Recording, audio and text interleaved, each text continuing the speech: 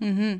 I really like this point. Do you think, because we had already an episode yesterday about spot posting dynamics in construction side, and yeah, one of the questions that is really expensive and sometimes is, yeah, I don't know how we can reduce the cost, because he said something, we need something like $3,000 and he still can do what he envisioned.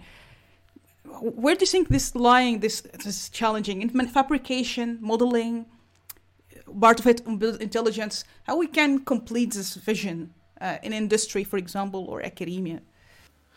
Great question. I think there's almost a sort of law of supply and demand in terms of how a catch-22 until we have, or SLAM is the great chicken and egg problem, right? Like, which came first, the map or the estimate of the motion of the robot? So that's, I think of a chicken and egg kind of problem of which came first, the marketplace for the cost-effective robots or the cost-effective robots. Like we need the application that enables production in the order of millions of a mobile manipulator. And then and my hope is that we can find such an application. For example, aging society, folks that are living at home, especially, in COVID times, imagine if a robot could be an assistant to a person that needs some help. The marketplace is so big with aging society. Could that drive the costs to be down? I think actually, if there were sufficient numbers of production, that the costs could be made small with things like electric propulsion and some of the kind of ideas that say my colleague Sang-Bae Kim at MIT has looked at with thinking about ways to have highly performant electric robots, and of course Boston Dynamics. Yeah. It's really a really excellent point. And do you think maybe, because in research, for example, do you think you are going in the right direction?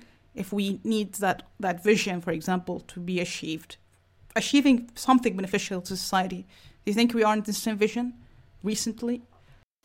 I'd say partly so. I think that we are seeing, for example, I was very heartened by deployments of robots that do the task of cleaning spaces for COVID using ultraviolet light. Things like that where we can do it now and it's beneficial. I think that many of the advances in the component technologies of robotics have come with robots operating in motion capture systems, like some of the early quadrotor experiments and some manipulation tasks.